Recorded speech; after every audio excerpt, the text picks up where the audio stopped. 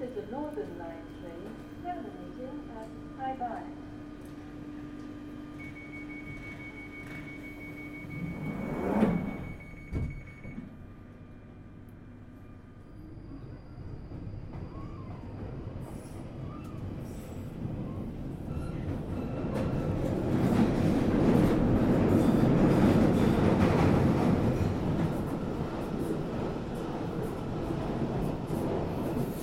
The next station is Highgate.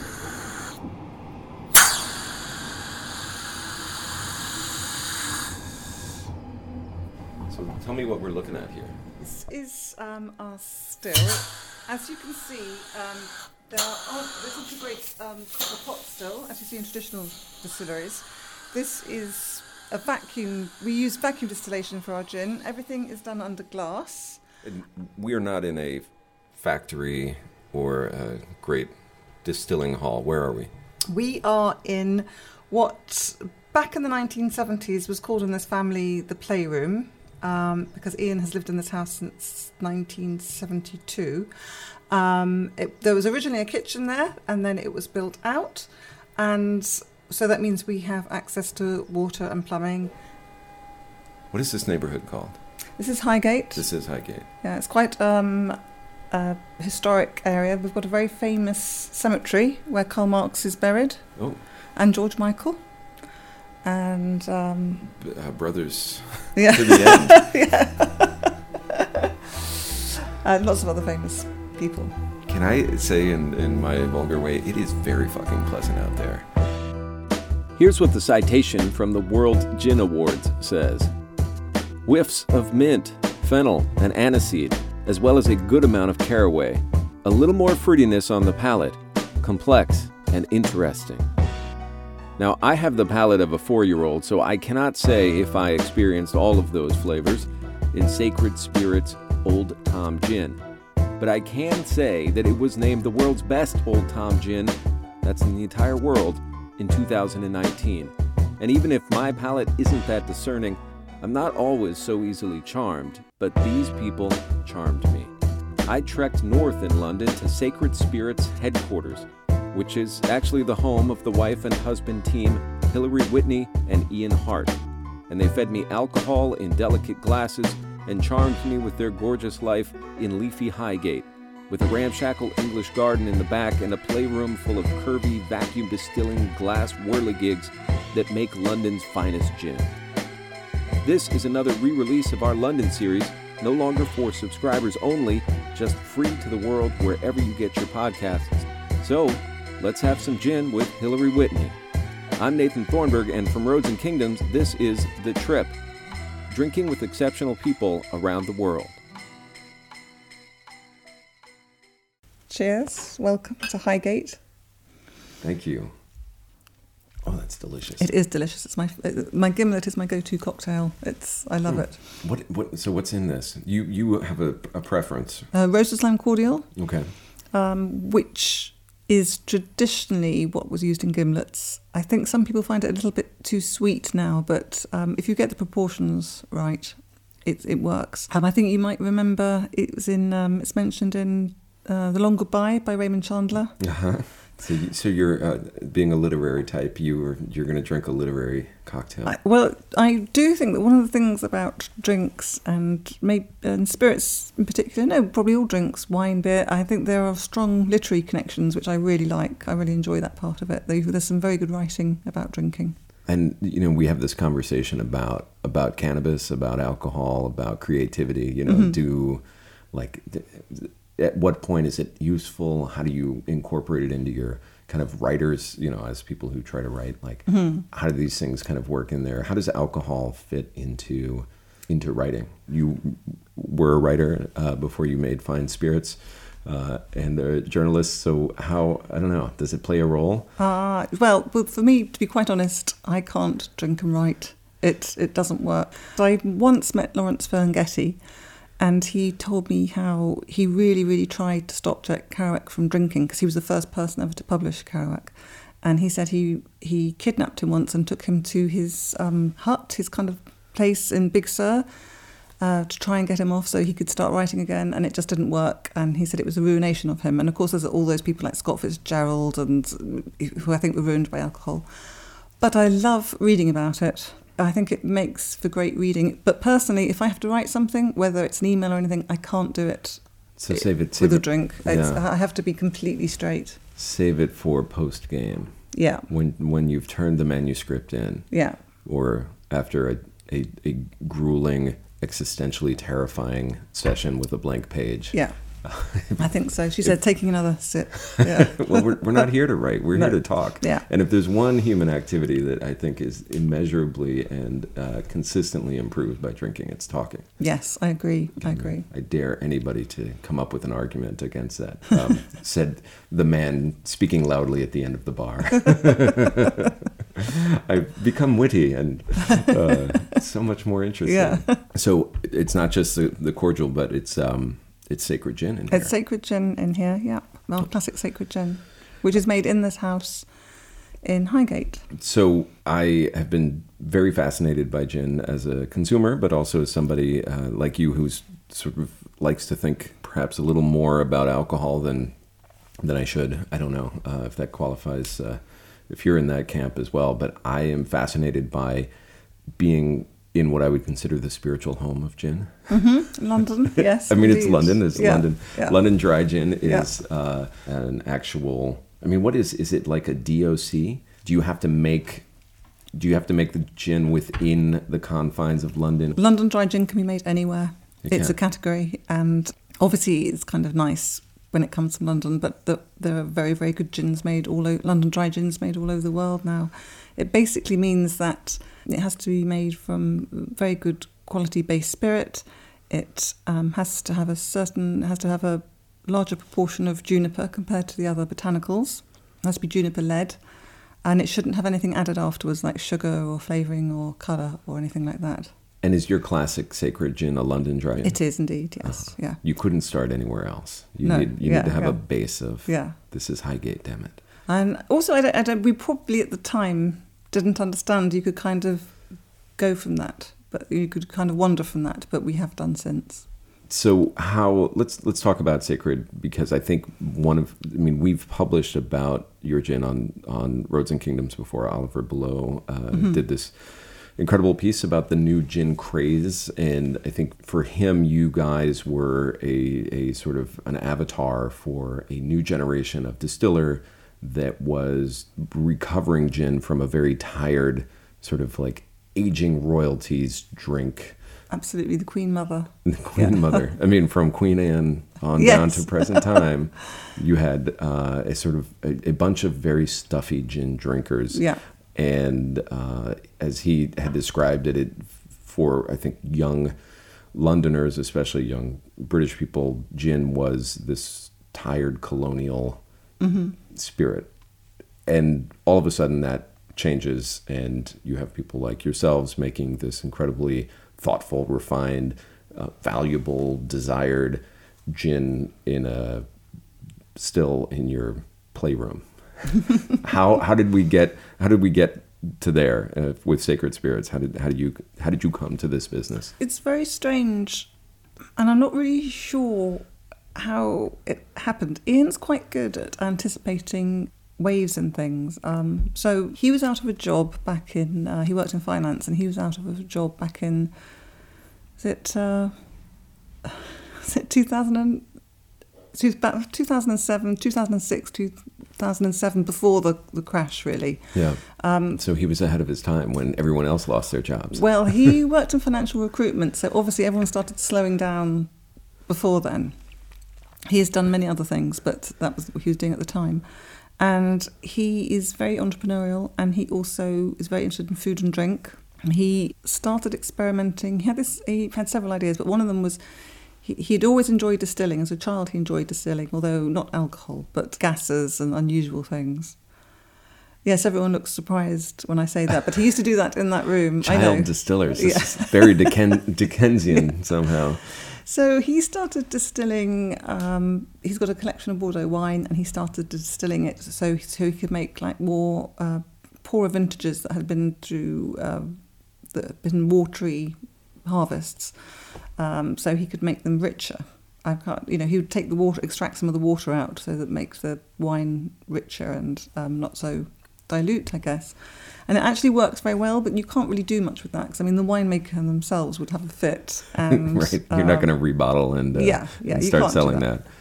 But he'd always quite enjoyed drinking gin, and so he thought he could use his rotovap that he'd been using to distill the wines with to make a gin. And he tried 23 different recipes, and we used to take them to our local pub, the Wrestlers, around the corner, for people to try. And then the 23rd recipe was the one that everyone said, yes, this is great. And the landlord said, if you bottle it, I'll put it behind the bar. So that's what we did. Wow. And you were saying earlier there was a period of dubious legality as you were experimenting. Was that in that era, like 2008? I guess. And I'm not just saying it because it's been reported. I don't think we were doing anything illegal, but we certainly couldn't have sold it or anything. Then we got our licenses and that kind of thing. And at that time, I was working as a freelance journalist. So Oliver had gathered a small round table of tasters when he did this story about the new gin craze, and he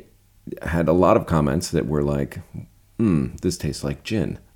And I think for a lot of people, particularly casual drinkers, good gin tastes like gin, bad gin tastes like not that pleasant gin. But it's, that there's such a strong, especially this juniper forward thing, is such a strong flavor profile. So out of 23 gin recipes, the crew at the Wrestler had decided that this was the one. What for you makes like that really great solid gin? Like, what are you tasting when you're tasting it?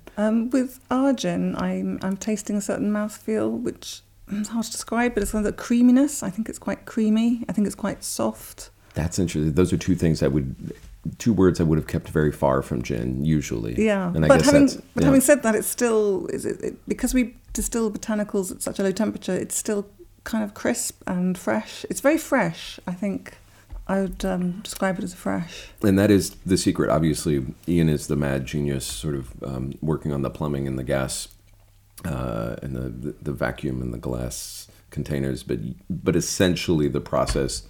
And one of the distinct characteristics of what you do is vacuum distilling. So you do it at lower temperature. Mm-hmm. You're not cooking the flavor out exactly in a certain way, and that's how you get these very strong freshness that you're talking about. And it also means that is also partly why we were able to do it in the house, because it's very safe. Nothing's going to explode. It's really safe. At most, you'll sort of suck up a ball of lint or something. Vacuum is not a dangerous technology. It's not. Yeah.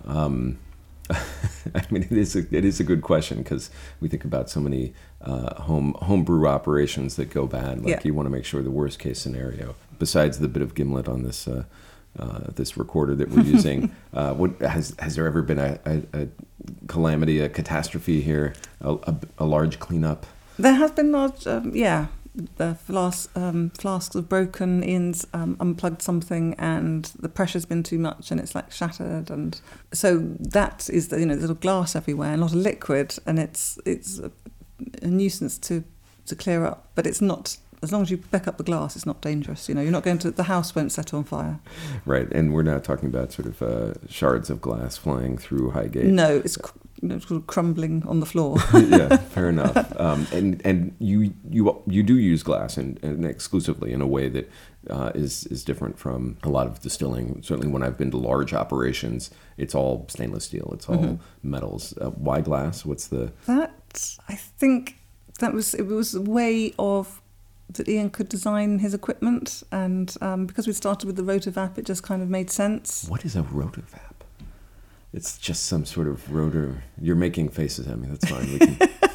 We don't have to go into the rotovap. Rotovaps are, I know that a lot of bartenders use them to make bits and pieces for their cocktails, and Heston Blumenthal uses one a lot, and so they're kind of like this high gastronomy. Yeah. Great. I mean, listen, I'm telling on myself here, because this is nominally a slightly alcoholic podcast, and I should know. I'm sure it's rotary evaporation. So it's okay. Is it anything like these? Are you vaping it? I don't know. I'm going to bring it back to California and just pretend it's like one of these volcano massive cannabis vaping machines. No, and they just would sit on this table very easily. Okay. It would sit on a bar top very easily. Hey, it's Kaylee Cuoco for Priceline. Ready to go to your happy place for a happy price? Well, why didn't you say so? Just download the Priceline app right now and save up to 60% on hotels. So whether it's Cousin Kevin's Kazoo Concert in Kansas City, go Kevin, or Becky's Bachelorette Bash in Bermuda, you never have to miss a trip ever again. So download the Priceline app today. Your savings are waiting. Go to your happy place for a happy price. Go to your happy price, Priceline. God damn, that's delicious. I have to say, I was surprised. We were proposing a drink, and I thought, as people who make, one of the most celebrated gins there is, that you would not be cocktail people. That you would sort of say, well, this needs to be sipped neat because the flavor profile is. I have this picture of sort of the artistes of the distilled spirits world demanding a singular focus and attention on what they've made. I think a gimlet is fairly classic. I mean, not obviously it's classic, but I think it doesn't interfere too much. You might disagree with the lime, but I have to say I would rather sip a gin neat than have it with tonic. Probably, I'm not a huge G&T fan. Right, and we've spent a lot of time in Spain, where gin tonic is a national emblem at this point, and what they've done to sort of address that is to create fancier tonics. Yeah. So you've got Fever Tree and all of these like. I have to say I do like Fever Tree, and that's probably I do drink G&T sometimes, and that is because I had one with Fever Tree, and I thought, that's I like that. That's okay. Right. There's some thought. If you're just like sort of like drowning your gin in Schweppes, or from a gun, and sort of like yeah. And I guess so what's a bottle of Sacred Gin? What does that go for? Like your classic gin? What's the kind of general retail around here? Oh well, probably about £33. But obviously in places like Selfridges and Fortnum's, it's much more expensive. Mm-hmm. But we were not for sale in any supermarkets, so I can't go to Little Waitrose and no, you can't. Okay, no. But it's at a price point where maybe people would think twice. You would hope about sort of chugging it with Schweppes or. It is. So interestingly, when we first started, it was considered very expensive, but I mean, there's so many gins now that are so much more expensive. It's when I'm doing a tasting and people say, how much is it? Before I used to think, they're going to think it's expensive, and now it's just okay, that's fine. Now you think, I need to raise my prices. Yes. I think maybe we do. Yeah, fair enough. All right, we'll announce pricing pricing news when this comes out. But I'm glad that you said that we were mentioned, and Oliver said that we were amongst the first, because we were, and it has actually, I feel, become slightly forgotten. There's been, there are so many gins now. I don't know how many there are. You probably know better than me, but there are so many on the market. Yeah, and, I definitely don't know better than you, but the general cloud sense that I think you and I both have is like a huge number of gins with names that just were unknown to me before I laid eyes on them, and they're all clearly, I don't know the landscape of this, but there must be some astroturfing as well, the way that we see with microbrew in the United States, where you have large liquor companies sort of now pretending to be issuing micro distillery gin, because there's a market there, and they're always going to kind of fill that market and try. There's definitely a lot of gins who are not actually made by, well, obviously they're made by someone, but they're not small brand. There are several distilleries that make a lot of gins for a lot of different people. Got it. So and then the marketing is where it's the marketing. It's where they really all right. So, but you guys are no slouches in marketing. People know your brand. You have a new bottle coming out. Mm-hmm. This is so you're not just sort of ignoring this and sending it out in sort of nameless vials. I don't know how we'd get on today, because people now have wonderful marketing. I think we were fortunate that we had a steal, or we were so early, because we certainly didn't have the money to pay for a lot of expensive marketing, and our branding at the beginning was very. It wasn't very good, to be honest. I mean, we had Ian actually designed and actually made our first label. I mean, we had it properly printed up, and then we had another label designed by a friend, and then we actually met a branding agency who did the current label, although we have changed some of them since then. But yeah, I mean, some people have amazing marketing now. You know, it's just... We used to go to a tasting, you know, event like the Manhattan Cocktail Classic, and, you know, we just have our little table and our tasting cups and our bottle, and that would be that. And other people had, you know, trucks and barrels and bicycles and girls in bikinis. Girls in bikinis. Oh, we were in the San Diego Spirits Festival, and we had a stand next to this brand. I think it was a vodka, and I think it was called Tease, and it was actually owned by two gay women, and the bottle was shaped like a naked woman, and the stand was run not by the owners, but by a couple of models who were very... they were models like, I remember models being like in the 70s and things. They were glamour models, and they had tiny silver bikinis and long blonde hair, and they had very high heels, and they were tottering around and offering people samples of their vodka to try, and they were very nice. They were very friendly. They were very sweet, but I felt like practically Amish next to them in my black dress and thing. But I'm thrilled to say we got more people to our stand because our liquid was good. So that was very nice.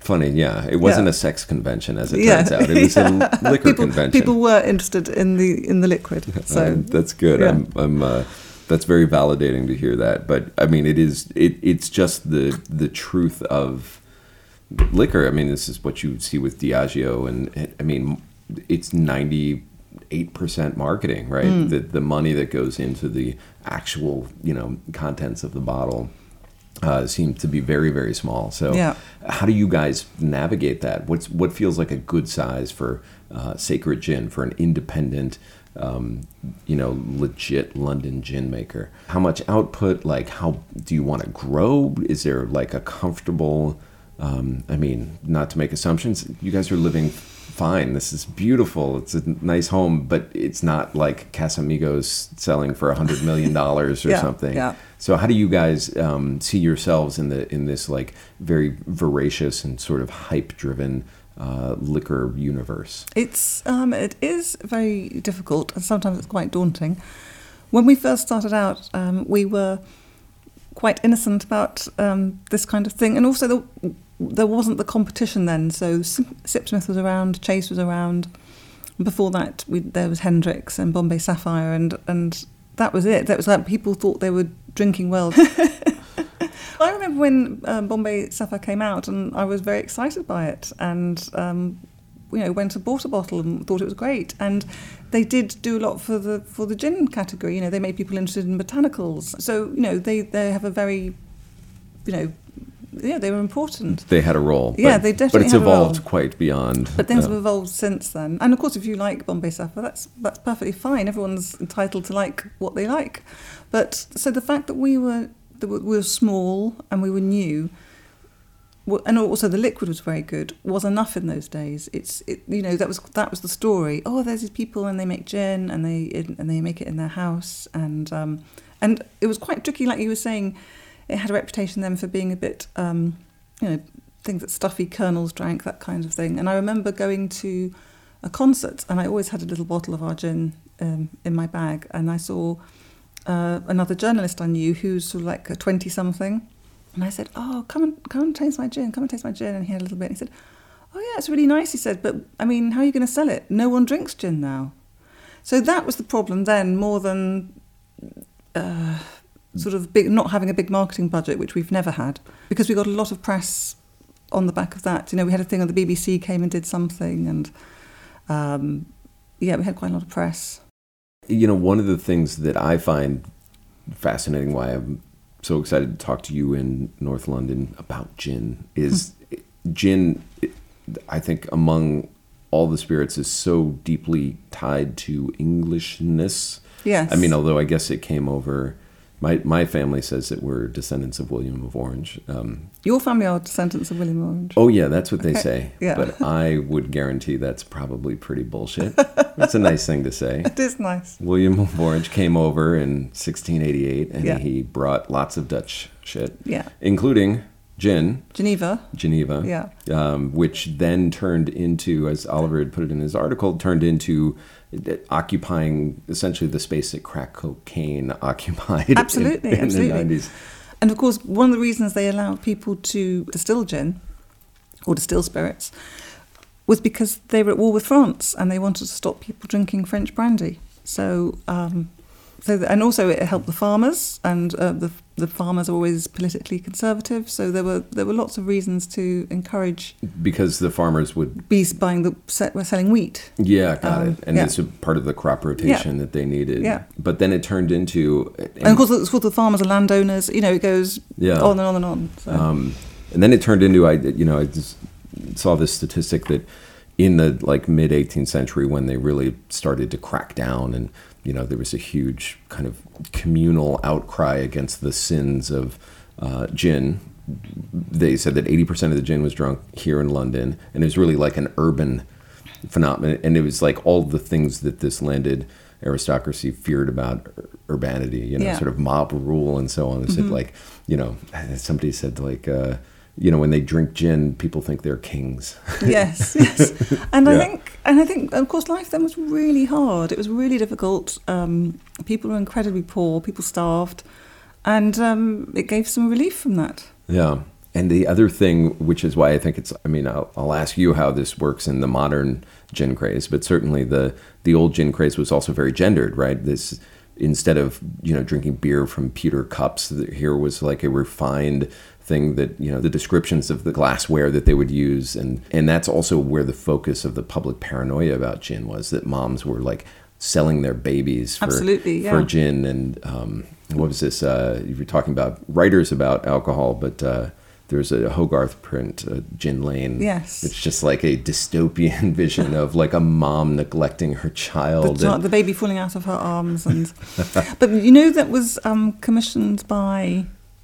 I can't remember which brewery it is now. I think one of the breweries, because they wanted people to drink beer and not gin. So the marketing geniuses of their day commissioned Hogarth to do a total hit, take it to a character assassination of gin, and also the way that they were calling it Jennifer and kind of had turned it into a woman.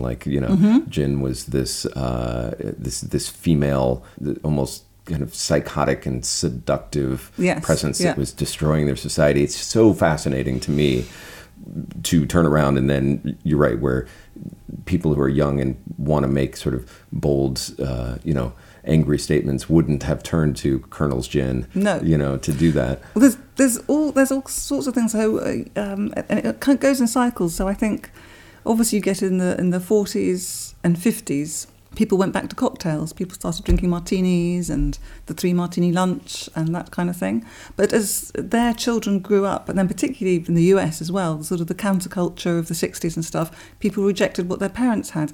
And having a cocktail would seem a stuffy, formal thing to do. Now, I think the ritual of a cocktail is beautiful. But depending on when you're growing up, it seems stuffy, whereas grabbing a beer or having a glass of wine just seems more inclusive, I guess. Yeah. I mean, my grandparents could throw back cocktails. Yeah. With when I came of age and realized just how much they were drinking and how they were able to then also kind of continue talking function and put, a great meal on the table or something. It's really, I felt like that really was the greatest generation. They had an incredible tolerance for gimlets and martinis and many, many fingers of whiskey. And of course, actually, I think also the thing we forget, they were much smaller then, the glasses, because I've got a lovely think it's 30s decanter and glasses, and the glasses are quite tiny actually. Oh, really? Yeah. Yeah, none at my grandparents' house. Oh, no. Just big old tumblers of martinis. But I noticed we have this very, Ian has picked out some very classy barware, but as you pointed out when he dropped it on in front of you, you're like, this is a little small, isn't it? But it's true. It's like this. It feels like a miniaturized martini glass, and by our standards, but this is how they would have been served in the past. Yeah. And that's how you have 3 of them at lunch. Yeah. That's pretty possible. And actually, I think, spirits at lunchtime, I mean, I don't do it myself, but I can see that wine's quite soporific, actually. I think a small amount of spirit probably is preferable. I would go for that. I mean, to be honest, any kind of day drinking in New York, I'm all in favor of, because I feel like we've really lost something. Yeah. Nobody does it anymore, and I complain about this very often on this very show. But, when I had worked at Time Magazine, when I first came there, we were at Rockefeller Center. It was sort of the spiritual home of the 3 Martini Lunch. Oh. And we had a prodigious, Jim Kelly was a legendary editor who ran the magazine. And when I started there, he was a 3 Martini Lunch kind of guy. And when I left, he wasn't anymore. Yeah. Because, a sane person, he decided to maybe privilege his health over his bombast or something. And I felt we lost something, when our leader didn't come back half-cocked after lunch and spouting out great ideas and just sort of leading from the front. Yeah. I'm not sure what exactly I saw in a character change, but we all felt like it was the changing of the weather, Yeah. So I don't know how we get back to the 3 Martini Lunch, but I'll be there egging people on. Well, it would be lovely, but I don't think it's going to happen because I don't think younger people now drink so much anyway. Yeah. That's not what I saw last night in Shoreditch. Oh, no. I will say. I mean, the bars here, it's so fascinating because the bars close early. They close at midnight if you're lucky. And people, all of the foolishness that might... in New York, you might stretch out until 3 or 4 in the morning. They feel like they really have to compress into a very small amount of time. So and I do remember this from, my time in Brixton or whatever, just running around the streets around 10, 11 o'clock. Yeah. Quite active. The singing, the hugging, the chanting, the vomiting, it's a really... it's still there. But apparently the kind of, what are they, the I can't say it. The young people, they are not drinking so much, and they're going to the gym, and they're very fussy about what they put into their bodies, which is probably a good thing. I shouldn't be derisory. No, fuck them. They can live long in the the benighted world we have left them. I do remember back in the 90s, I had an American woman came. And she came to stay with me for a bit while she was waiting to move into her flat. And I took her out with 2 friends of mine, and we went to the pub, and then it was about 10 to 11 or something. So my friends ran up and got us all about 3 more drinks each. And she was saying, but we've still got drink in our glass. And I think, yeah, it's 10 to 11. Can't you see? This is the witching hour when drinks start multiplying in front of us, and then we just slowly work through them. Yeah. That's I listen. Who am I to say? Because we as high schoolers certainly had a very broken drinking system in the States, and our sort of zero tolerance had created all these problems for people under 21. Yeah, so it's just so strange. So I find that really weird that you can't drink till you're 21 in the States. I have zero explanation for it. It doesn't make any sense. I mean, my kids are 10 and 13, and they can sip on whatever they want. I mean, it's like it's also a Jewish thing, I think, for me. Like you're supposed to give your kids wine at holidays. So, and frankly, that's fine. They hate it, and they should hate it until they don't hate it, and then they can have a little bit, and they can have a lot, and they can figure out for themselves. But the number of young men and women we've sent to war who can neither hold alcohol. I mean, they legally cannot drink. Yeah. Give them a fucking drink. Yeah. Like you're drafting them into the army. Like you're sending them to Afghanistan. Or you can get married and. Or you can get married and you can drive a car at 15. Have a baby. Yeah, I mean, you can do all of this in incredible and very consequential stuff. But you can't have alcohol. It makes zero sense to me. So we're agreed on that. Yes. So you are not doing just gin anymore. No. You still make the classic. The Sacred Gin is still the strong, the kind of the fundament of your now home-based distilling empire. But what else are you making? So in addition to the classic London Dry, we make an organic gin made with organic spirit for healthy drinking. There you go, snowflakes. You hear that? You can be healthy and drink gin. And then we make two vodkas. We only started doing the vodka because people who had the gin said, if you made a vodka, we'd buy that as well. So we wanted to do something different. So we do something called a London Dry vodka.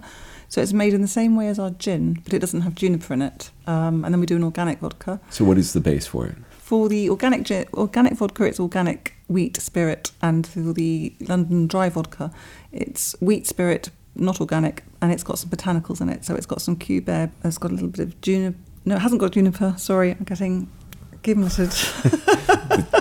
This is where the spirits drinking and the spirits creating and describing run into conflict. All right, well, let's get that vodka down now. So what is the base for the vodka? English wheat. English wheat, no potatoes. No potatoes, English wheat. Got it. And it's the same spirit same base that we use for our gin. And then London Dry has some botanicals, so it's vodka that's actually got some kind of flavor profile. Yeah. Okay. And then you have other gins besides the London Dry gin. So because we distill our botanicals separately, we can give a gin a particular high profile of a botanical. So we do a pink grapefruit, coriander, cardamom, orris. I don't know if you know about orris, but What is orris? Orris is the root of the iris plant. And it's used a lot in perfumery. If you have bricks and mortar, if it's a house, the other botanicals are the bricks, and orris is like the mortar. It kind of pulls them together. And about 80% of it that's grown goes to France to be in perfume. And it's very expensive. It has to be hand harvested from Italy usually, and they take it, they pick it, they take the root, peel it, dry it and crush it, and that's what you use. And it's very floral, really, really floral. Wow. That's astonishing. So how did you come up with making gins based on this? Well, orris is in a lot of gins because of the fact that it's used as a kind of to pull to meld the flavors, different flavors together. So a lot of people use it. People usually use very little. There are certain gins I can taste it in. I think you can taste it in Martin Miller's. But I think it's very beautiful, and so we've done a gin which is predominantly orris, which does really well in Belgium because our Belgian rep over there loves it, so he sells it, which is very interesting about sales, actually. He's evangelizing for his own flavor profile. Yes. Amazing. Okay. And we also did a licorice one, which we've now played around a bit with the recipe, and we've made it into an Old Tom gin. So do you know about Old Tom? No. So Old Tom gins are another category. Like London Dry, they tend to be a slightly higher ABV, a little bit sweeter, and they're sweetened with licorice and sugar. And they come back from the 18th century when spirit was really rough, and so people would sweeten it so they could knock it back a little more easily. But of course now we use very good quality spirit. I have that feeling with an anise or a ouzo or a raki or any of these kind of anise-based liquors, like this is a descendant of a time when liquor really sucked. Yeah. And this is the only reason why a licorice-flavored alcohol would be acceptable. I am one of those who it's just, I cannot understand. I would rather lick the backside of an entire roll of duct tape than, willingly down a anise or licorice flavored spirit. I would say it's sweetened with rather than flavoured. I don't think the licorice flavour is. You'll have to try some before you go too strong. And also we put some distilled orange peel in ours to sort of cut through the sweetness slightly. And It's just won an award for the best Old Tom gin in the world. Well, it was the World Gin Awards, and it won the best Old Tom gin. So I'm assuming that makes it the best in the world. Well, congratulations. Thank you very much. I will try it. I will, as in the spirit of adventure and trying to expand my own very narrow walls around. I mean, does it taste anisette? Does it? I don't think it does. Okay. I think it's incredibly smooth. But having said that, as you know, in Scandinavia, they love all things licorice. Yes. And it's selling really well in Denmark. It's doing really well in Denmark. So. My goodness. All right. Well, the Danes have some things to answer for. They do. Greenland and now this. Okay. Fair enough. And the new bottle that you have coming out is a bitter base. It's a liqueur that's a. It's so the Rosehip Cup, because the other thing we also do, we make 3 vermouths using English wine, and we made those in collaboration with Alessandro Palazzi at Duke's Hotel. So we made our own gin, we made our own vermouth. So we make a Rosso, an amber, and an extra dry, which Alessandro uses for all his martinis. Whatever gin you call it, Duke's, you'll always get our vermouth. And we thought if we had something like Campari, I have to say that, something like Campari, we could make our own Negronis. So we made, we call it Rosehip Cup. And it makes a great Negroni, but it also, in fact, it's used for the Negronis at Rules in Covent Garden. Do you know Rules? I don't know. Oh, you should go there sometime. It's London's oldest restaurant. Okay. And people like Graham Greene used to go there, and it's got a very literary. Yes, I can sense the theme with you here. you want your books and your spirits to meld. Yes. So we made, but we found out it makes a really lovely spritz, and obviously spritzers are hugely, hugely popular. So that is what we've got, a new bottle, and we're going to push it as a spritz. I love that. So you're essentially, seizing the means of Negroni production for yourselves. You don't want to have to rely on an outside source to get this. No. And what can people do in the United States to find Sacred Gin and all of these Sacred vodkas and so on? So there is a place in LA called Flask Wine and Whiskey, or something. We call it Flask. Okay. And they ship all over the States. They have most of our stuff, and they ship all over the States. Or Bounty Hunter in Napa. Great. Our focus on the States has quietened down a bit, but we are aiming to have more of an impact there. Got it. But you're all over Europe. We are, so people need to come here for some of it, or they can order. I'll put we'll put the links in the show notes, and so people can get their own. And I think for now we should probably do a little bit of that boundary expansion off mic. We'd love to taste some of this world's best Old Tom gin. And other than that, I really appreciate it. It's such a pleasure to come to the place in London that makes the best London dry gin. And it's like, this is how you want distilling to always be. Thank you. Thank you very much. Thank you, Hillary. The Trip is hosted by me, Nathan Thornburg. On this episode, Taffy Mulkenyadze was our editor, Emily Marinoff our producer, Alexa Van Sickle our online editor. Music by Dan the Automator, episode artwork by Daisy D, show artwork by Adele Rodriguez. Executive producers are me and Matt Goulding, also of Roads and Kingdoms. A few updates since we recorded this episode in the before times.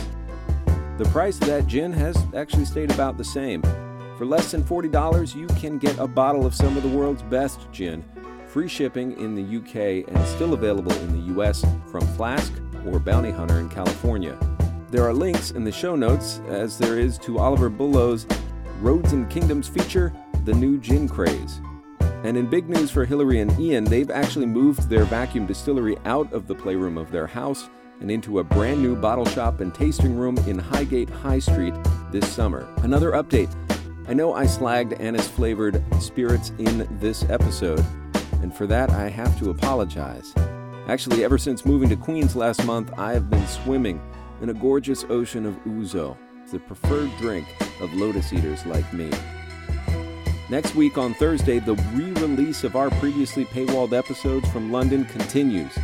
It is the last of the London episodes, damn it all, but it's a good one with Nud Dudia, whose life story, from his childhood in Zambia to his unexpected love affair with Mexican cuisine, has helped bring serious taco culture to London and now Oslo.